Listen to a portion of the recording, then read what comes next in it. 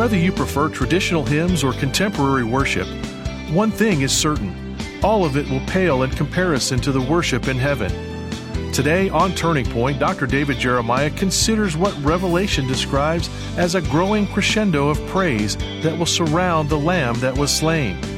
To introduce the conclusion of his message, Worshiping the Lamb, here's David.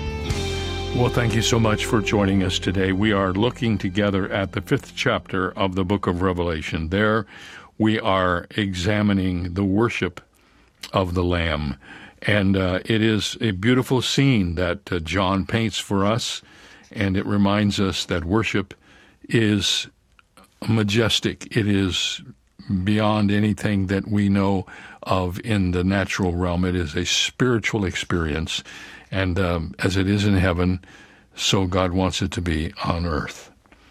I often think of this particular theme when we sing this song in our congregation: Holy, holy, holy, Lord God Almighty, early in the morning our song shall be to thee. These are words that remind us of the majesty of worship, and we're going to talk about it today. Tomorrow we'll talk about the warfare of worship as we review a story from the Old Testament that is truly dynamic. But right now, we need to take just a moment and let you know about some things that are happening.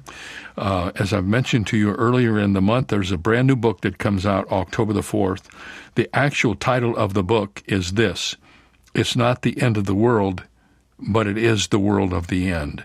And the short title is The World of the End. It's a dynamic discussion of our Lord's Olivet discourse with his disciples about the future. Did you know that on the Tuesday before Jesus died on Friday, he gave this extended discussion of what's going to happen in the future to Peter, James, John, and Andrew as he sat on the Mount of Olives? This book is wrapped around those words that our Lord gave to us so that we would be prepared for what is happening to us today and what is going to happen in the future. Now, if you pre-order this book between now and the 3rd of October, we will send you some very special assets to go with the book. A beautiful bookmark, an A to Z guide to prophecy, 36 terms to help you understand prophecy, and 5 prayers for living in uncertain times. This package will be made available to you, and it will be our way of saying thank you for helping us to get this book off to a good start through the pre-sale program. And many of you have helped us with this through the years. Thank you for doing it again. This means you will be among the first to get your copy of the book in the mail, and you will help us get off to a great start as this book is launched in the first week of October. Well, let's launch today's program as we open our Bibles together. He is the standing lamb and the slain lamb, but notice he is the strong lamb. The Scripture says he has 7 horns. Whenever you see that in the New Testament, especially in the book of Revelation, it speaks of majesty and strength and authority. He is the Lamb who is meek. In fact, in the text of the book of Revelation, he is literally the little lamb. That's what it says. It's the diminutive of the term. He's the little lamb. But he's also the strong lamb. He is standing, he is in control, he is about ready to ride forth in judgment upon this earth. And finally, he's the searching lamb. He has 7 eyes that go out across the earth, looking as the 7 spirits of the true God. Now, when we read about this lamb, and we see who he is, and we understand who he is, it is no wonder to us that those who have a vision of him begin to fall down and worship him. He is the focus of worship. They worship him because of who he is. By the way, it is interesting to compare the lamb and the lion. If you take time to do that, you will find many contrasting statements that at the same time bring the picture of Jesus into full focus. As the lamb, we see him in his first coming when he came to die. As the lion, we see him in his second coming when he comes to rule. The lamb is symbolic of his meekness. The lion is symbolic of his majesty. As the lamb, he's the Savior. As the lion, he's the sovereign king. As the lamb, he's judged. As the lion, he's the one who is judging. As the lamb, he represents the grace of God. As the lion, he represents the government of God. He is standing because he is about ready to meet judgment out upon this earth. When the Lord Jesus finished his work here on planet Earth, the Scripture says he ascended to the right hand of God and he sat down. He sat down because his redemptive work was finished. But now we see him standing because he is about ready to come to this earth and wreak judgment upon those who have rejected him. And that's what the rest of the book of Revelation is all about. Well, he is worshiped because of who he is. He is worshiped, secondly, because of where he is. Where is he? He is in the midst of the throne of God. He is the very center attraction of heaven. He is the focal point of all those who are gathered there. He is the one to whom every eye is looking. And thirdly, he is worshiped not only because of who he is and where he is, but because of what he does. The Scripture says that he is about to reclaim authority over all the earth. When he takes the scroll, the weeping ends and the praising begins. Why? Because the weeping is the weeping of a whole creation that groans in looking to the redemption that is ours in God. And when that redemption is about to begin, when the Lamb takes the scroll in his hands and he begins to initiate the process of reclaiming the earth, the weeping stops and the worship begins. And he takes to himself praise. Now, let's get this picture clearly in mind. God is on the throne. Around the throne are the redeemed, the 24 elders. In the midst of the throne, or on the steps upward on each side, are the 4 cherubim. In God's right hand is a 7-sealed book. There is heard the voice of the strong angel saying, "Who is worthy to open the book?" And one of the elders says, "There is one." And as that one comes, all heaven breaks out into praise and worship as he takes that scroll and begins to implement in detail that which is written on both the inside and the outside of the scroll itself. What happens at that moment in the future is that 3 choruses of praise take place, one after the other. And as I said to you, there is no passage I know of in all of the Bible where there is more magnificent, massive praise than right here. This may be the greatest praise passage in all of God's Word. It is the focal point of all of history when all of the redeemed and all of the angels and all of the universe come before God to proclaim that he alone is worthy, and they worship him. If we could just enter in a very small way to what happens here in these next few verses, we have crossed the threshold into real worship in spirit and in truth. Notice, first of all, that those who worship the Lord are the redeemed. Look down in your Bibles at verse 8 and notice what it says. "And the 24 elders fell down before the Lamb, having every one of them harps and golden bowls full of incense, which are the prayers of the saints. And they sung a new song, saying, Thou art worthy to take the book and to open the seals thereof, for thou wast slain and hast redeemed us to God by thy blood out of every kindred and tongue and people and nation, and thou hast made us unto our God kings and priests, and we shall reign on the earth." Let me ask you a question. Why is it that people do not worship God? There is only one reason. No matter who they are, they may be the most out-and-out pagan person, or they may consider themselves cultural and religious. But a person who does not truly worship God, there's only one reason why. It is because he does not truly know God. You cannot truly know God and not worship him. To know him, to see him as he is, to understand the majesty and magnificence of his person, is to immediately fall down and worship him. So it is probably true that the barometer of our knowledge of God is our ability to worship him. For the more we know him, the more we crave to worship him. And as these elders are gathered before the throne, they have come to see this one who is the reason for their very presence there through his shed blood. And knowing him, they fall down and they worship him. It says that in their hands are bowls, and in those bowls are the prayers of the saints. Did you know that God collects your prayers in a bottle? That's an interesting thought, isn't it? I know there's another passage that says he keeps our tears in a bottle, but here we're told that our prayers are in a bottle, the prayers of the saints. I don't know all that means, but it strikes me as rather interesting that the very reason for their worship is the reclamation of the earth. And maybe the prayers that are in that vial are simply the repeated prayers that the Lord taught his disciples. What is it that he taught them to pray? Thy kingdom come on earth as it is in heaven. Thy kingdom come down here as it is up there. And the prayers of the saints have ascended unto God, and now he is about ready to institute the program that will make his kingdom on the earth like his kingdom in heaven. The prayers are about to be answered.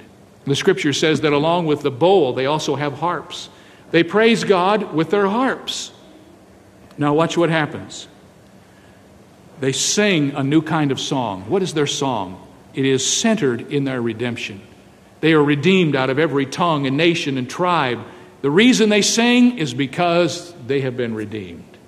And that's the first chorus of worship. Notice, secondly, in verses 11 and 12, after the redeemed get done worshiping, the angels get in on the act. It says, And I beheld, and I heard the voice of many angels round about the throne, and the beasts and the elders, and the number of them was 10,000 times 10,000, and thousands of thousands, saying with a loud voice, Worthy is the Lamb that was slain to receive power and riches and wisdom and strength and honor and glory and blessing. Now, the first thing you need to realize when you read this is there's no way to number the angels. In fact, every once in a while you'll hear 10,000 angels. The Lord said, Could I not have called thousands of angels to come to my rescue? But in the scripture, the angels are never numbered. We have no idea how many angels there are. We only know there are an awful lot of them. There are thousands of thousands. There are killiards and killiards, literally. There are myriads and myriads of angels. And all of the many angels of all the universe are now gathered in the throne room of glory. And after the redeemed get done praising God, then the angels begin to praise God. And we have the text of their worship right here before us. There's a couple of interesting things about the angels and their worship that I need to point out because they help us to appreciate the wonderful privilege we have as the redeemed of the Lord to worship God. First thing is that the angels worship God in a different way than we do, at least here. We worship God as the redeemed directly. The angels worship God indirectly. Let me show you what I mean. Look down in your Bibles at the text of verse 9, where we are given what the redeemed are singing to the Lord. And the scripture tells us that they sing a new song, and notice the pronouns. They're singing directly to the Lord. You are worthy to take the book, for you were slain and hast redeemed us to God by your blood out of every kindred and tongue and people, and have made us unto our God kings and priests, and we shall reign on the earth. Those who are redeemed sing their praise directly to the Lord. Now watch the text of the angelic song in verse 11. And I beheld, and I heard the voice of many angels round about the throne, and the beasts and the elders, and the number of them was 10,000 times 10,000, saying with a loud voice, Worthy is the Lamb that was slain to receive power. They don't sing directly to the Lamb, they sing about the Lamb. They just make the message clear that the Lamb is worthy. Redeemed ones sing directly to the Lord. The angels only can express their praise about the Lord. And here's the second thought. And when I mentioned this as we were studying the book of Revelation, I created a firestorm in our church over this whole issue. And I thought about not ever bringing it up again, but I still believe this, so I'm going to bring it up again.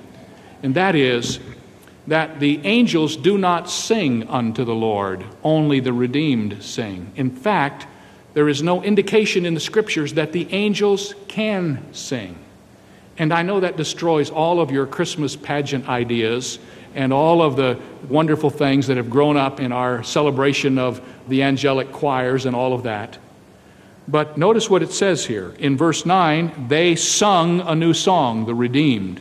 Verse 12, the angels are saying with a loud voice. The redeemed sing, the angels speak. It's almost like the choirs sing great songs of praise, and then here's an antiphonal speaking choir made up of all the myriads of angels of all the universe, and they say their praise unto the Lord. Now, some of you may wonder, why is it that the angels do not sing? I don't have the answer to that, but I came across a passage in a book written by one of my mentors, a man that I greatly admire, Dr. W.A. Criswell. And he has put together some very interesting thoughts as to why the angels may not sing as we do. Listen to what he says. He said, when I first came across the idea that the angels do not sing, it was an astounding discovery to me. So I began reading and studying and probing and trying to find out why angels do not sing. And this is the best reason that I can find. Always the redeemed sing, God's blood-washed sing, God's children sing, but angels do not sing. Here's my conclusion. Music is made up of major chords and minor chords. The minor chords speak of the wretchedness and death and sorrow of this fallen creation. Most of the nature moans and groans in a plaintive and minor key. The sound of the wind in the forest, the sound of the storm, the sound of the wind around the house, it's always in a minor key. It wails. The sound of the ocean moans in its restlessness, in its speechless trouble. Even the nightingale's song, the sweetest song of the birds, is the saddest. Most of the sounds of nature are in a minor key. It reflects the wretchedness, the despair, the hurt, the agony, the travail of this fallen creation. But an angel knows nothing of that. An angel knows nothing of the wretchedness, nothing of the despair, nothing of the fall of our lost race. And the major chords are chords of triumph and victory. Surely God has taken us out of the miry clay. He's taken us out of the horrible pit. He's set our feet upon the rock. He's put a new song in our mouth, new praises in our lips. But an angel knows nothing of that. An angel's never been redeemed. An angel's never been saved. An angel's never fallen and been brought back to God. That's the only reason, he said, that I find as to why angels never sing. You see, our sweetest songs with deepest sorrows are fraught. Somehow it is the sorrow of life and the disappointment of life and the despair of life that makes people sing, either in the blackness of the hour or in the glory of deliverance. That is why the redeemed sing and the angels just speak of it. They see it, they watch it, but they know nothing about it.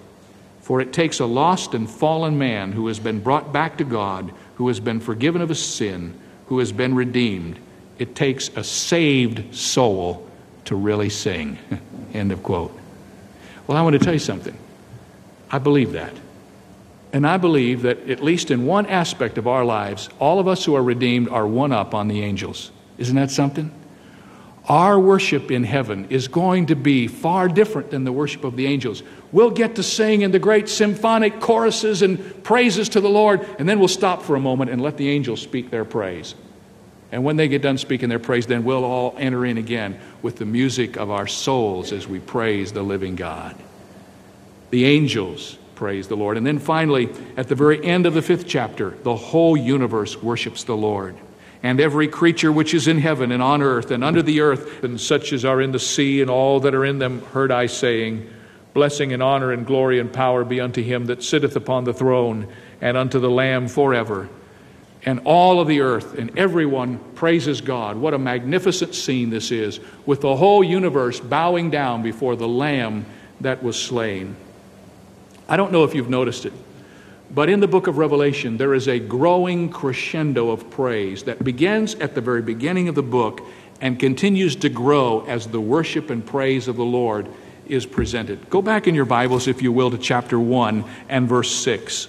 And notice in chapter 1, verse 6, we have the first doxology, the first praise to the Lord. And he hath made us kings and priests unto God and his Father. To him be glory and dominion. There's a twofold doxology. Turn over to chapter 4 and verse 11. And here's the second praise song. Thou art worthy, O Lord, to receive glory and honor and power. Here's a threefold doxology. Turn over to chapter 5 and verse 13. And here we are told, blessing and honor and glory and power be unto him that sitteth upon the throne. There's a fourfold doxology. And finally, turn over to chapter 7 and verse 12. And there's a sevenfold or perfect praise to the Lord, saying, Amen, blessing and glory and wisdom and thanksgiving and honor and power and might be unto our God forever and forever. Amen. As people get to know who God is, their praise and worship of him grows in a crescendo of praise until we come to know him perfectly. Our praise and worship cannot be contained. And that is true for us, is it not? Those who are the best worshipers are those who know the Lord the very best. If you truly know God, if you have come to know Him in a progressive way in your Christian life, your hearts and your souls are just vibrating with worship for your great King. Now, I don't know how this will be for all of us, but what we have learned here is just enough to give us a little taste of triumphant worship, the worship of the Lamb. And I thought maybe one of the things we might do is just do a little practice for our worship of the Lamb in glory. And I want you to look in your Bibles at the 7th chapter and the 12th verse. And there you will see the sevenfold doxology that we just read. Back in the 5th chapter, in the last verse, we are told that in the worship of the universe, after each one of the ascriptions are given to the Lord in praise, the four beasts respond with the word Amen. And so they mention a characteristic about the Lord, and then they say Amen. And I want us to practice our Amens. I think that for some of you, that is going to be very difficult. You have never said Amen before in your whole life. And to form that word in your mouth is just going to be a real challenge. But if we work on it together, we're going to be using that word a lot in heaven. And we need to learn how to say it down here. And this is what I'd like for us to do. I'm going to let us take the 7th chapter and the 12th verse as this great doxology to the Lord. I'm going to read verses 11 and 12. When I get to the 12th verse and say the first description, Amen, I want you to respond as a congregation by saying Amen. I'll read the next one, and you say Amen. And we'll read it all the way through to the end of the 12th verse. And I'll read to the very end where the Amen is printed in the text, and we'll all say Amen together again. Can we do that? As we praise the Lord in this antiphonal way. And all the angels stood round about the throne and about the elders and the four beasts, and fell before the throne on their faces and worshipped God, saying, Amen. Amen. Blessing. Amen. And glory. Amen. And wisdom. Amen. And thanksgiving. Amen. And honor. Amen. And power. Amen. And might. Amen. Be unto our God forever and ever. Amen. All right, now we're going to do this again a little differently, because if praise is a crescendo unto God as we get to know Him, you can just sense this building as it begins from the beginning all the way to the end. I want you to say your first Amen quietly, almost as a whisper, and then the second one a little bit louder, and the second one a little bit louder until we get to the end. The final Amen at the end of verse 12 needs to be almost at the level of a shout. The growing praise that we offer to the Lord as we respond to Him. And I'm going to read this, and let's allow our praise to grow unto the Lord, all right? And all the angels stood round about the throne and about the elders and the four beasts, and fell before the throne on their faces and worshipped God, saying, Amen. Blessing. Amen. And glory. Amen. And wisdom. Amen. And thanksgiving. And honor. Amen. And power. Amen. And might. Amen. Be unto our God forever and ever. Amen. And if you can imagine that with the thousands and thousands of all who are there on that day, as we allow our praise to just ascend to the Lamb that was slain. Amen. Amen. What a vision to look forward to in the future. Well, tomorrow here on Turning Point, we're going to investigate an event that took place in the Old Testament. It is found in 2 Chronicles chapter 17, and it's the story of what happened when two nations came against each other, and God instructed the general of one of the nations to put his Levites, to put his musicians in the front of the battle, and to march against the enemy with the choir leading the march. I never have ever read a story like that ever before, but there's one in the Bible. It's in the Old Testament. We call this the warfare of worship, how powerful worship is in spiritual warfare. We'll talk about it tomorrow here on Turning Point. Hope you'll join us then. Don't forget to ask for your calendar when you send your gift to Turning Point during the month of September. I'm David Jeremiah. Thanks for listening. Today's message originated from Shadow Mountain Community Church, where Dr. David Jeremiah serves as senior pastor. Let us know how this ministry is impacting your life by writing to us at Turning Point for God of Canada, P.O. Box 18098, Delta, BC, V4L 2M4. Visiting our website at davidjeremiah.ca/radio or calling 800-946-4300. Ask for your copy of our inspiring 14-month calendar for 2023, Moving Mountains, and spend each day encouraged. It's yours for a gift of any amount. You can also purchase the Jeremiah Study Bible in the English Standard, New International, and New King James versions. Visit davidjeremiah.ca/radio for details. This is David Michael Jeremiah. Join us tomorrow as we continue the series, My Heart's Desire, here on Turning Point with Dr. David Jeremiah.